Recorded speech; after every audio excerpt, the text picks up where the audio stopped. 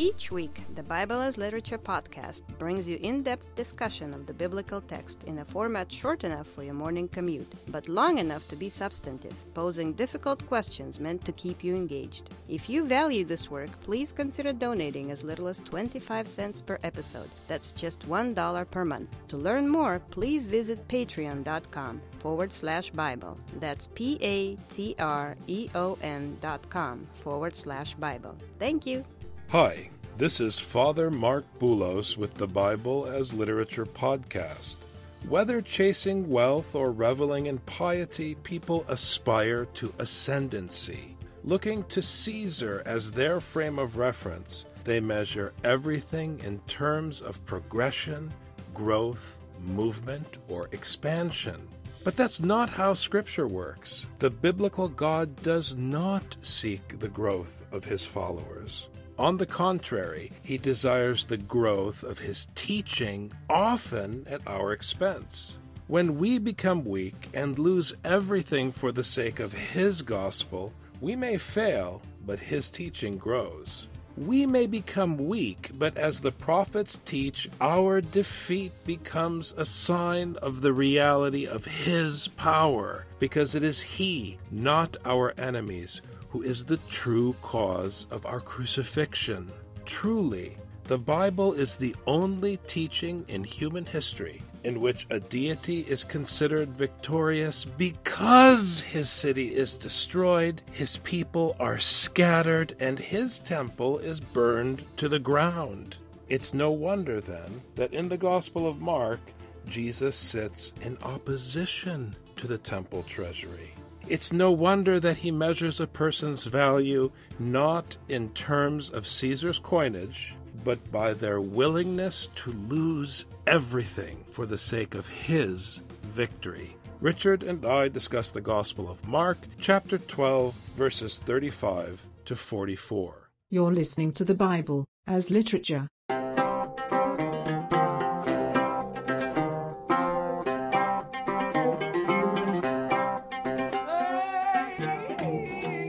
Hi, this is Father Mark Boulos. And this is Dr. Richard Benton. And you are listening to episode 191 of the Bible as Literature podcast. We left off last week with Jesus effectively washing his hands of both the wicked student and the diligent student. The wicked students were the ones who were not interested in knowledge and wisdom or truly seeking the meaning of Scripture. They were interested in themselves and their own agenda. The diligent student, the lowly scribe, was the one who had the correct priority, asked the right question, and received his answer, which was, keep reading Deuteronomy. There's no more time to waste asking Jesus questions. The best teachers I've ever had didn't have time for my questions.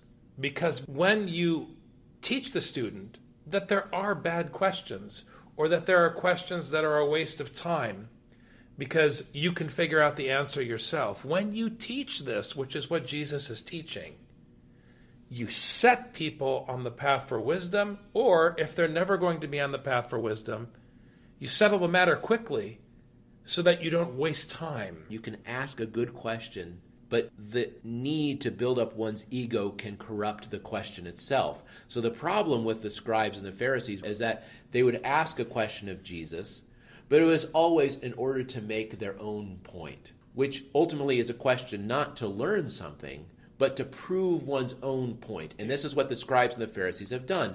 The one scribe who sets himself apart takes what the teacher says and says, aha, this is corroborated by Scripture, this is correct. And Jesus wishes him well as he tries to take it further and actually live accordingly. The point is, are you submitting the knowledge to Scripture and not to your ego? That's the difference. If the one scribe went to Jesus and said, Jesus, really appreciated that conversation we had about Deuteronomy. That was really something, Lord.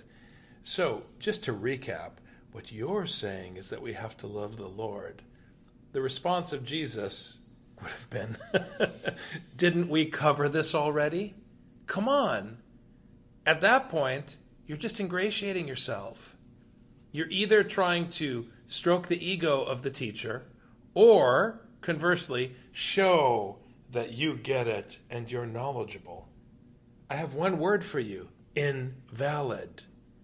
Because at that point, you go down the same path as the wicked students, and you start pursuing your own agenda. And Jesus began to say, as he taught in the temple, how is it that the scribes say that the Christ is the son of David? Before Jesus' time, there's already been a big discussion. What is the Messiah going to be like? What is the Christ going to be like? They are using their theology about the Messiah to evaluate Jesus, whether he is valid or not. And so now what Jesus needs to do is emasculate their approach and emasculate their question by, how else? Using Scripture. When these teachers talk about the question of the identity of the Messiah, their frame of reference is no different than that of a jihadist, because they are interested in political advancement, and they are bringing together political ideology with religion, because, as we've said many times, their reference is not Torah, their reference is the temple and Caesar. So for Jesus, the question is an irritant, because they are interested in political ascendancy, and that is the heart of his critique of the scribes and the Pharisees in Mark specifically. Remember that Mark is dealing with the destruction of the temple. The destruction of the temple is a political problem in Palestine in late antiquity, and it bears out in subsequent Gospels this tension over what to do about Roman tyranny. And the majority opinion then is the same as the majority opinion today. If they blow up your building, bomb them out of existence. If they occupy your land, fight them until they leave. If you don't like your king, try to find another king you can put in his place, because that's your reference point, is that king, that earthly power, and this is what corrupts their idea. Before we were talking about the Herodians. Well, what's the history of the Herodians? It shows this very clearly, because at first there was a Maccabean revolt saying, hey, we need to follow Torah more. We need to get rid of our Seleucid overlords. They got rid of the Seleucid overlords. They took over, and then they became just as corrupt rulers as the Seleucids before them. It didn't help that they had Torah as the root of their rebellion, because the aim of their rebellion, the reference point of their rebellion, was just the Seleucid emperor anyway. And so their idea, their theological concept of David is not scriptural, because it uses Caesar as the reference point and not the one who spoke Torah. What Jesus does in the next verse is what the prophets do. He doesn't come in and argue that you really shouldn't be interested in political power, you should be following God. He doesn't do that. That's what pastors do, and it doesn't work. Don't you understand that really interesting, exciting thing that you're fascinated with power? Why don't you instead come and be fascinated with our small group meetings? It doesn't work. That's not how Scripture functions, because it doesn't work. What Jesus does is what every good father figure does, is what God does in the Old Testament. You're impressed with that dictator? I'm a bigger dictator. You're impressed with his power? I have more power. And he doesn't just say it, he demonstrates it. Now you ask, how does that align with the crucifixion, Father Mark? It's the mechanism of Scripture. Ultimately, the power that Jesus is talking about is manifest as weakness in human terms. But that's his power, because remember, the trick is that you're crucified, but your enemies conquer. And when they conquer you, that is real power. And the proposition of Scripture is that it's God's power. So you cannot play games with Scripture the way people do.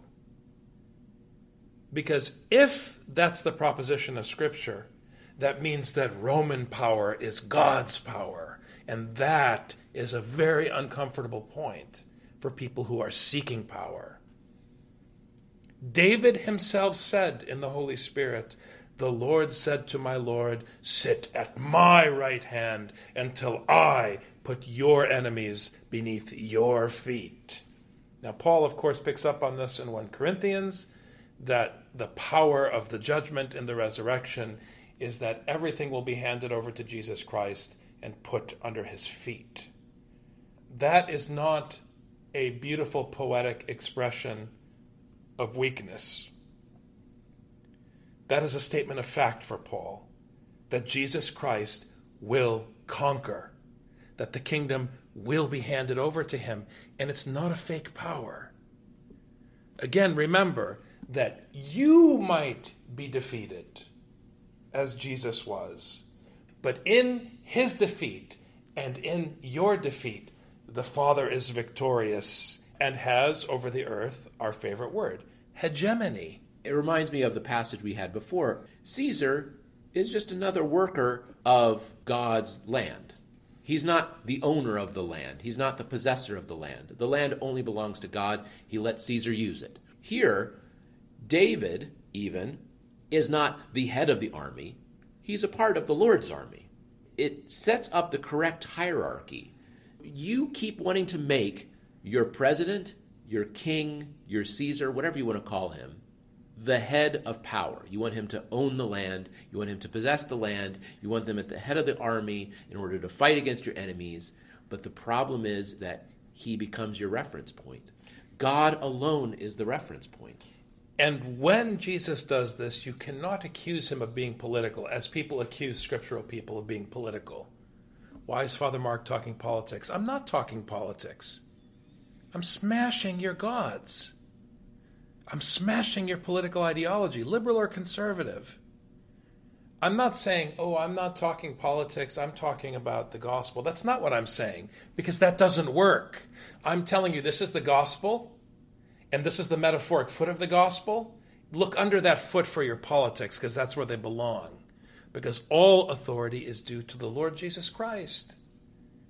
It's a very important fact of Scripture. Even if David wins in the battle, it is the Lord who put his enemies under his feet. It is not David who put his enemies under his feet. So whatever your political persuasion, if you hear the gospel and you find yourself offended, it's a good sign. Don't run away from that, and don't say, I disagree because I'm conservative or I'm liberal. Don't do that. Don't cling to your gods. Put yourself under the difficulty of the teaching. Submit to it and trust in the Lord, and see what his teaching produces in you by smashing the things that you cling to that cause suffering. And I can prove to you mathematically, Richard, that whether you are a liberal or a conservative, the fruit of your ideology will cause suffering. There are endless examples in American history alone of where good intentions go based on people's ideological beliefs. One of the most important realizations of my adult life is that people who commit evil almost always really believe they're doing the right thing. It's insane. And I have to have people put Socrates in my face. I'm supposed to believe that knowledge is good and ignorance is evil. All I see are knowledgeable people doing evil things constantly and believing in it because of their knowledge. So for Scripture, it's not knowledge that's good. It's knowledge of God in Hosea that is correct. David himself calls him Lord. So in what sense is he his son? And the large crowd enjoyed listening to him. Jesus is making fun of them. He's undermining human logic, and the crowd's getting a kick out of it. It could not be clearer that he's going against this idea of David being the reference point or Caesar being the reference point. Because he said, how can he say that the Christ, the Messiah, is the son of David? In other words, how can they make David /Caesar/king the reference point of who the Christ is? Because they want Jesus to be how they imagine David to be. How do they imagine what David should be? It's not by looking at the scriptures. They've proven that. It's how Caesar is. They want their own Caesar. One time I heard recently a political Kurd in Turkey who said, we don't want our own Kurdistan. Because if we make our own Kurdistan, we're going to become just like Turkey, who excludes the Kurds. Then we're going to have a Kurdistan that's going to commit the exact same atrocities, the exact same crimes. This is the problem here. They want to replace their Caesar with a new Caesar. But history through the Herodians has already shown where that leads. To the exact same situation. Time and time again, they don't understand the correct reference point. In his teaching, he was saying, beware of the scribes who like to walk around in long robes and like respectful greetings in the marketplaces and chief seats in the synagogues and places of honor at banquets, who devour widows' houses and for appearance's sake offer long prayers. These will receive greater condemnation. And here, I must insist that you call to mind, once again, 1 Corinthians. Because what Paul does in 1 Corinthians is he reverses the paradigm of the symposium, in which the one who had power, the patrician, would ridicule the weak. And he instead ridicules those who have power. He flips it, but he's exercising power. It's so important. We've hit this so many times in earlier episodes of the podcast, and it always comes full circle because people try to emasculate God by making him into a Midwestern dad who holds your hand in a Hallmark or a credit card commercial. But that's not how Scripture works. Paul ridicules the mighty and agitates them, and that's why he's abused in 1 Corinthians. And here Jesus is now ridiculing the powerful. Jesus is shaming the scribes and the Pharisees. This is the same Jesus who was flipping tables in the temple, who is the son of his father, who is the toughest bully in the Old Testament above all the other bullies and kings. Now he is taking on the scribes and Pharisees and bullying them in order to undermine them. So he's not playing politics. He's coming out on a full open assault. These guys are hypocrites. They're interested in themselves. They want you to pay homage to them. They are not interested in paying homage to my Father. This allows your point to stand about how this understanding about Caesar necessarily leads to actual violence. Because what happens with these scribes that he's discussing is that they take Caesar as a reference point. So David has to match this idea of Caesar. And how do they know that they themselves are great?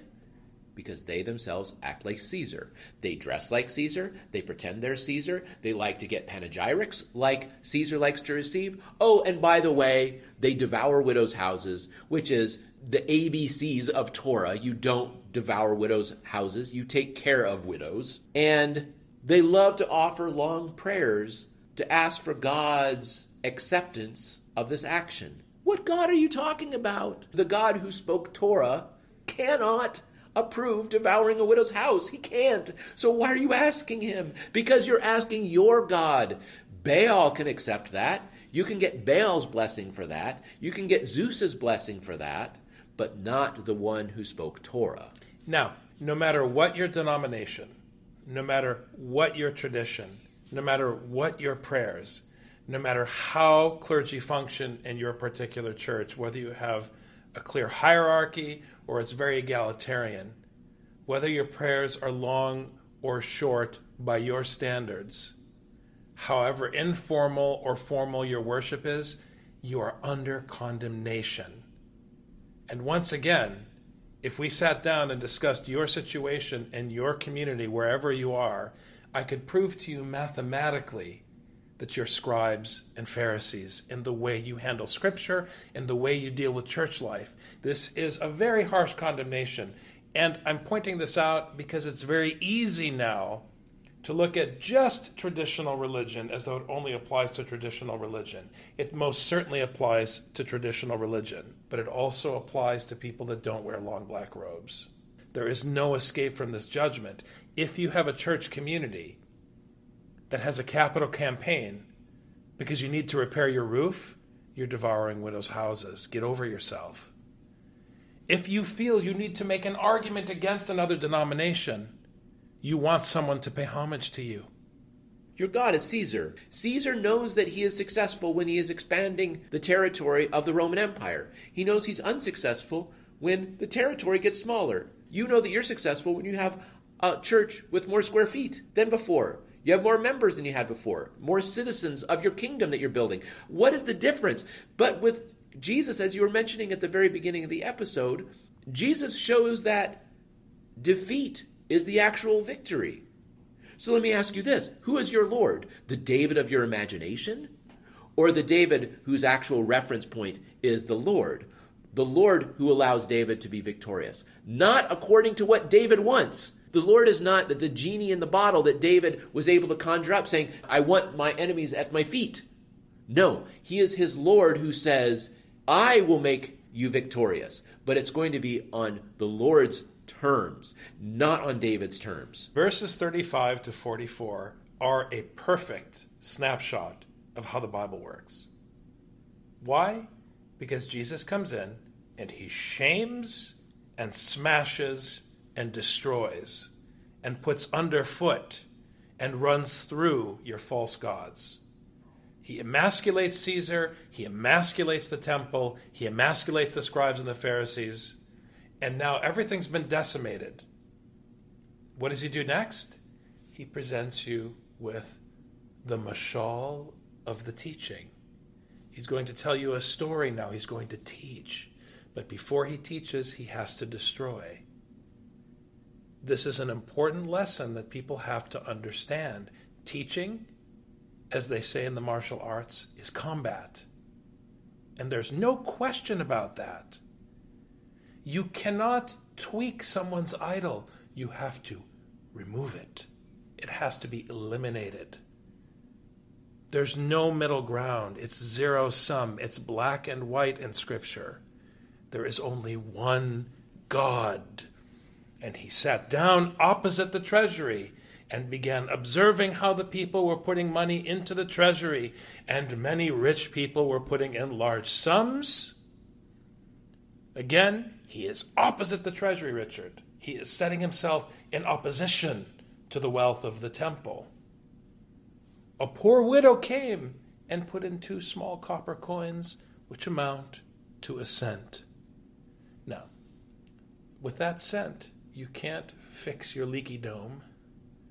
With that cent, you can't buy new icons for the iconostasis. With that cent, you can't sponsor a mission trip to Uganda. It's just a cent. And the rich people and the poor widow, of course, what is the hearer naturally going to think about? The reference point is going to be the victory of Caesar over his poor, weak enemies. And no matter who you are, no matter what you think you believe about this example that the Lord is giving, in your heart you value the wealthy donor over the widow's mite. In your heart of hearts, you cannot escape it. Because no matter what you say you believe, you know if you're on the parish council that there is a bill to be paid every month. So don't tell me, oh, I really like what Jesus said. You don't like it because you refuse to live it. And that is a universal refusal. I don't need to know you to know that you reject it. That's why I get frustrated with preachers who try to figure out what I should say to this audience. You don't need to figure it out. Just say the parable. Because we all know that human beings have to pay the bills. So how could they possibly not be under condemnation? I'm even going to go below the level of the heart of hearts to your DNA. Your DNA. Your DNA, your biological imperative, according to Darwin, is to kill or be killed, survival of the fittest. And, of course, rich people are fitter than poor widows. So your own biology cries out, Hosanna, to Caesar. Because he is the fittest of the fit. He is the manliest of the manly. He's the strongest of the strong, the richest of the rich. That's who you hold up as the image that you strive for. And here, you see a poor widow, you feel sad for them because they're weaker than you, because they're not able to do what they want to do. They're oppressed, they're dirty, they're dishonored. And you push them away. You don't embrace them. You don't hope to be like them one day.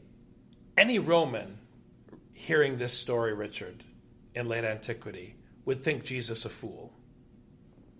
Not just because of his stance that he sat in judgment opposite the treasury, because everybody knows you need money, but just the idea of this rabbi who has no status in Roman society or in the temple ridiculing those with status, it makes no sense.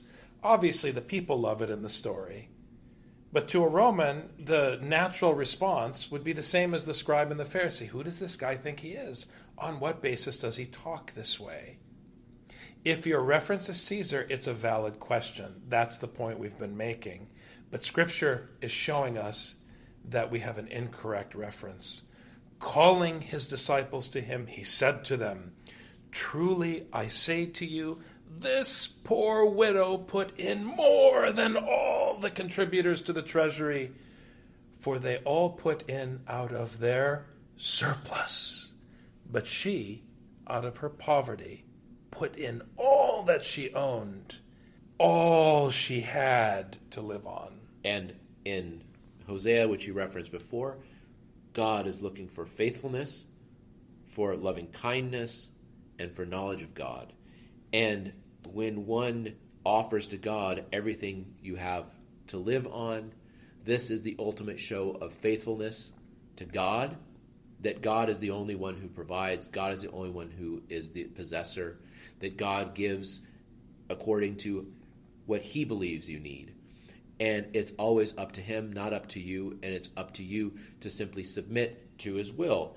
And here, the other thing that's so difficult, that this poor widow put in more than all the contributors to the treasury. What this means is he's saying to his disciples, you could never, ever offer what this widow can. And he's trying to reverse this understanding of what honor, what wealth, what prestige mean. And he's saying, you could never attain the level of the widow. Liberal or conservative, you believe in scale. Which is why liberal or conservative, whatever your cause or your activity, when someone writes you a check for $1 million for your cause, you can't help but laud them and talk about how wonderful it is that they gave $1 million. But if that person's a billionaire, the million in God's eyes amounts to a big fat zero. Now, people who believe in this new social justice born out of neoliberalism that the millennials have embraced, that we can do good through our economics, set themselves in opposition to this teaching of Jesus Christ. You miss the whole point. Ascribe to the level of the widow, not someone who's rich who gives a lot. No. And that's why your social justice will cause as much suffering as the conservatism you criticize, because it is selfish. Ideology is selfish. The human being is self-loving. You even write books about them, and they end up on the bestsellers list. Self-help. Love yourself. Lift yourself up. Self-empowerment. It's all from the devil. The social justice wants to remove the poor widows. They want to get rid of the poor widows. When here, Jesus is saying, you need to aspire to be like the poor widow, if you ever can possibly attain it. So why would you be aspiring to remove the very bar to which you have to aspire to? Because it's too painful to see that defeat according to your biological, worldly, fleshly standards. You want to get rid of that. You want to allow the widow to win. But win in what sense? Not in Jesus' sense, in Caesar's sense. She has already poured her life out as a libation on the altar of the gospel by giving everything. And short of dying on the cross, she's done what is required of Scripture. That's the point. Thanks very much, Dr. Benton. Thank you, Father. Have a great week. You too.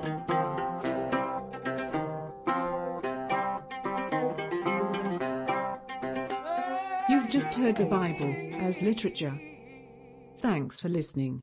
The Bible as Literature is a production of the Ephesus School Network.